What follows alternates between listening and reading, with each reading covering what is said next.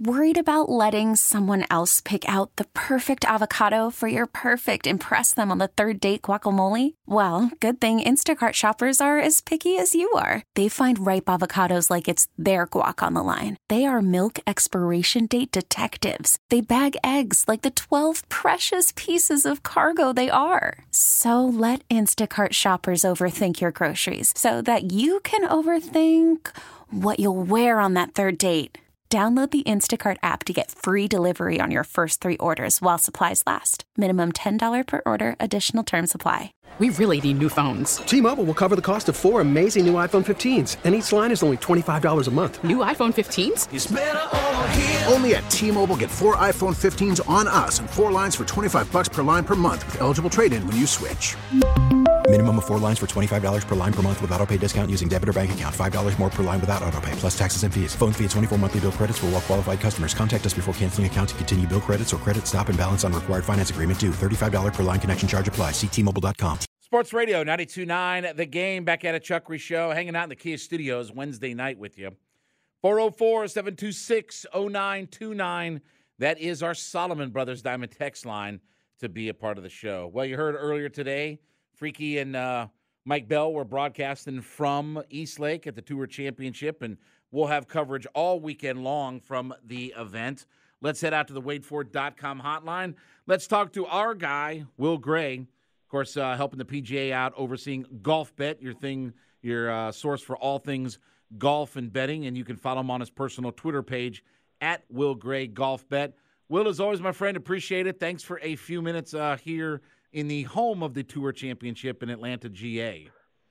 Yeah, John, always good to be with you, especially when you get the home game this week up at Eastlake. Yeah, and before we get in the tournament, I want to ask you, though, a couple of different things. The quotes from Jon Rahm this week in talking about, and again, I know you work for the PGA, and one of their spokespeople kind of tried to downplay the idea of spectators trying to distract golfers and such. But what did you make of the comments from Jon Rahm when he says it happens way more often than you guys may hear? It's very, very present. Spectators are very close. They're close enough that they want to say that you're their buddy. Or I'll bet $10 he's going to miss, or what did you make of his comments about golf and spectators and all the betting that goes around it? Yeah, I mean, it was certainly a story last week with Max Homa at the BMW Championship. I was up there at Olympia Fields, and listen, it's something that as we continue to have more states have legalized betting, and as we get deeper into it from the PGA Tour and a golf bet perspective, it's something that we definitely take seriously, right? So you can't have more betting and yet try and turn away from these instances where it can pop up. I mean, what Rahm said is accurate. You have in no other sport do you have this many front row seats. You can have a front row seat on every single hole, essentially.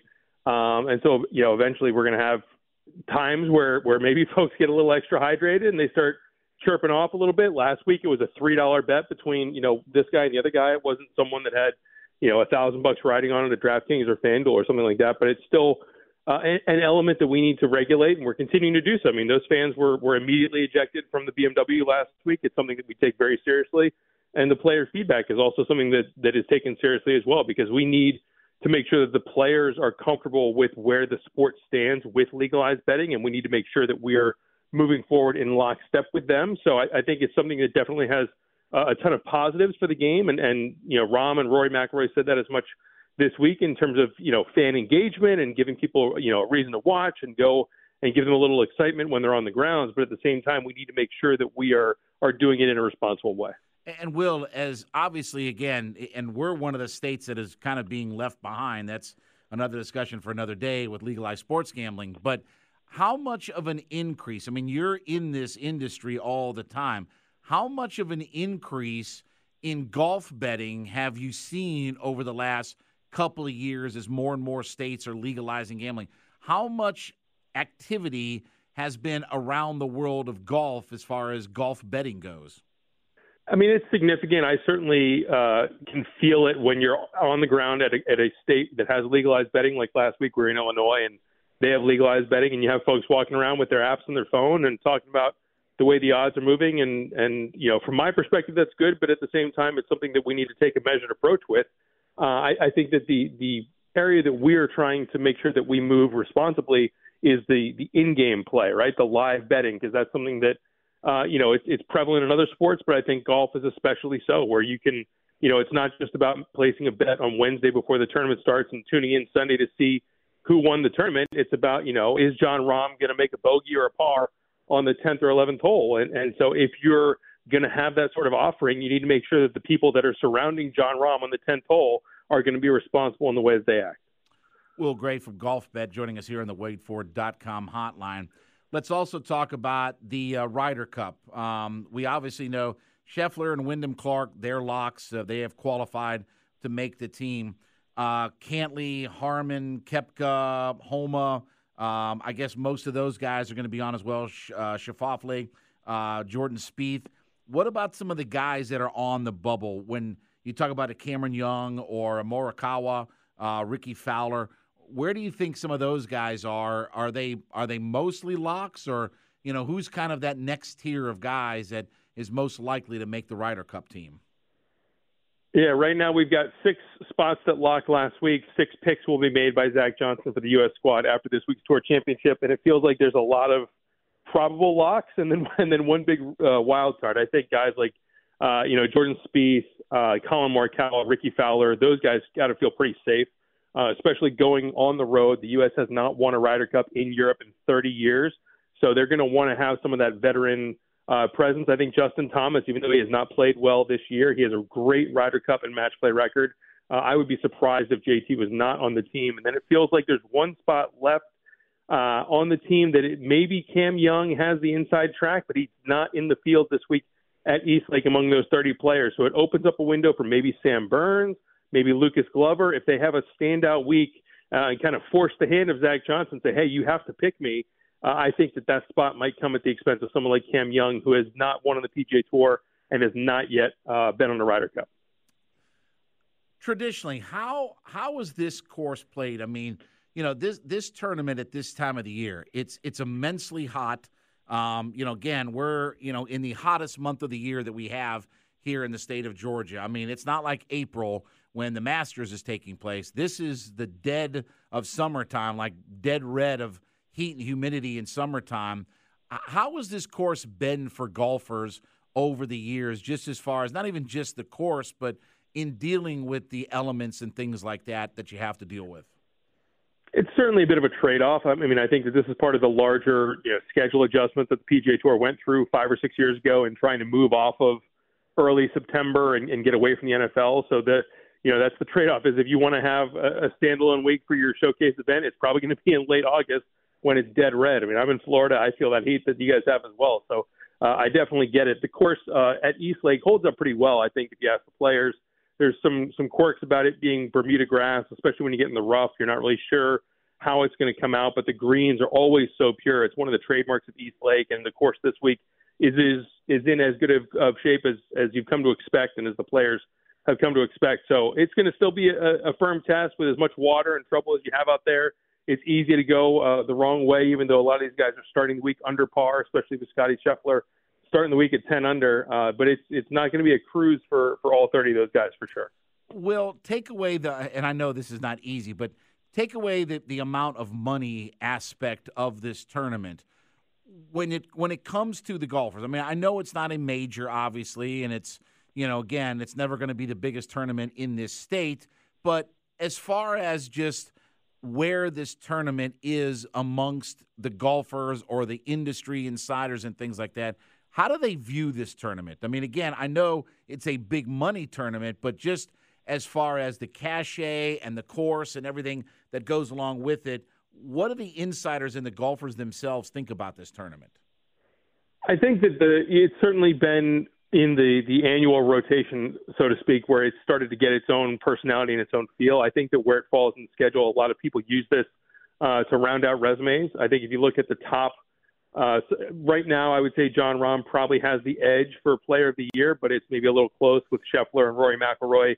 If Rahm comes back and wins this week, he puts a stamp on 2023 as this was my year. And I think similarly, Scotty Scheffler looks at this as a chance to get, he's had such a great year statistically. And I think if you ask him, he feels like he hasn't gotten as much out of it as he would have hoped. He's won twice. He won the Players, a huge event, but still, for as well as he's played, you feel like he should have won 3 or 4 times. This is an opportunity for him to get a little bit more out of the season and look back and say, all right, I was the guy from bell to bell, the season-long champ for 2023. So I think that's how guys look at it, somewhat of a qualitative measure. Even you look back to last year with Rory McIlroy, it really meant a lot to him to come out on top and to put that stamp on his season, even though he didn't win a major. It's definitely something that guys rank in that discussion, even though it's below the 4 that everyone knows. So obviously you're involved in golf betting and odds and all this good kind of stuff. So give me an idea. Who are some guys that could surprise this weekend and maybe are some long shots that could win you some money? Or, who are some of the betting favorites right now for this tournament?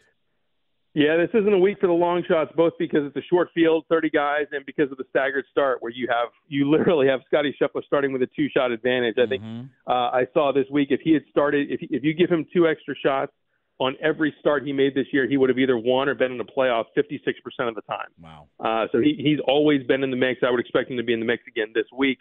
In the 4 years since this format has started, the winner has either been the number 1 seed or Rory McIlroy. Rory's done it twice coming from behind, so he's someone to watch. I think if you go down the board, Xander Schauffele, who's starting 6 or 7 shots back, he has a really good track record at East Lake, so he's someone to keep an eye on. But for the most part, I think if you go down there's 30 guys in the field. I think if you go through the top 4, the guys that are starting from 10 under down to 6 under, and that's Scheffler, Hovland, who won last week, Rahm, and Rory, I think your winner is going to be from that group, and it's just a matter of which one kind of nudges ahead of the other 3. Will, last question for you. How do the guys like this format? I mean, obviously it's a little different format, but again, it's a unique tournament, in just, when and where and everything like that, being played with those, what's at stake here. How do guys like this type of tournament with, the staggered, scoring and things like that? Like, how do they like this overall? I think it depends on who you ask. I think the general sentiment is it's easy to understand. It's a little bit more straightforward than in previous years when you kind of had the dual trophy shot where you had one guy win the Tour Championship and one guy win the FedEx Cup, and you're trying to do math and permutations and projections on how many points your T4 gets you versus a T5. So this is more straightforward. When you tune in on Saturday and Sunday, hey, he's leading. If he wins, he's going to win the whole thing.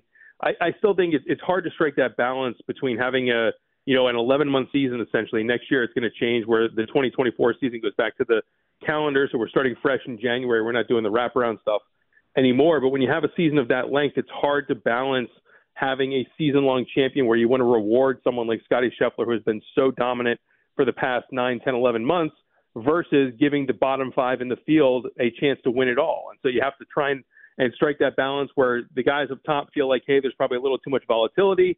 The guys at the bottom say, hey, I don't have as much of a chance as I need to in order to really make a run. So, beauty's in the eye of the beholder. I think they're trying their best to find a sweet spot. We're 5 years into this new format. I think it's provided a lot of excitement and entertainment, especially last year with Rory and Scheffler going down the stretch on Sunday. Hopefully we have another battle like that, maybe 2 or 3 guys really duking it out down the back 9, and we'll see. But anytime you're trying to balance 10 months with 72 holes and give everyone a chance on either side of it, it's tough to strike the balance. I said last question, but I want maybe just a 30-second answer on another thing.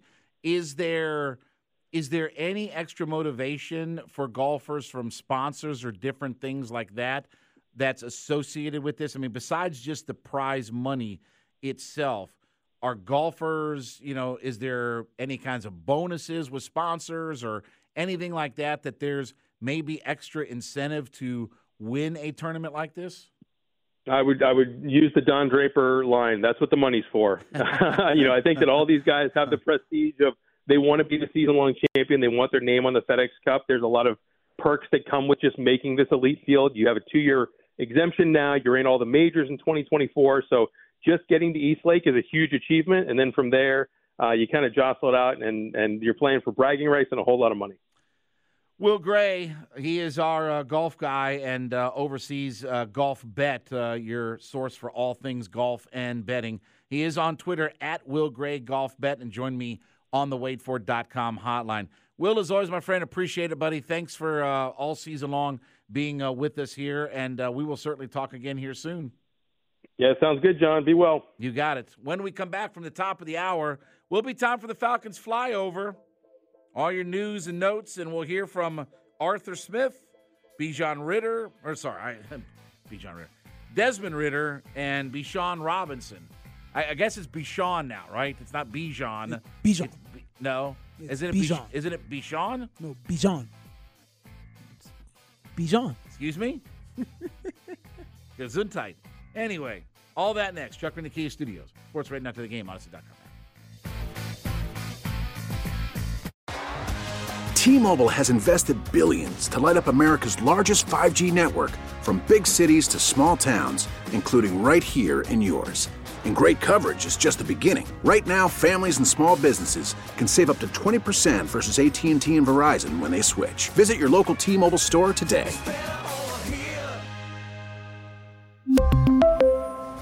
Plan savings with 3 lines of T-Mobile Essentials versus comparable available plans. Plan features and taxes and fees may vary. We get it. Attention spans just aren't what they used to be. Heads in social media and eyes on Netflix. But what do people do with their ears? Well, for one, they're listening to audio. Americans spend 4.4 hours with audio every day. Oh, and you want the proof? Well, you just sat through this ad that's now approaching 30 seconds. What could you say to a potential customer in 30 seconds? Let Odyssey put together a media plan tailor-made for your unique marketing needs. Advertise with Odyssey. Visit ads.odyssey.com.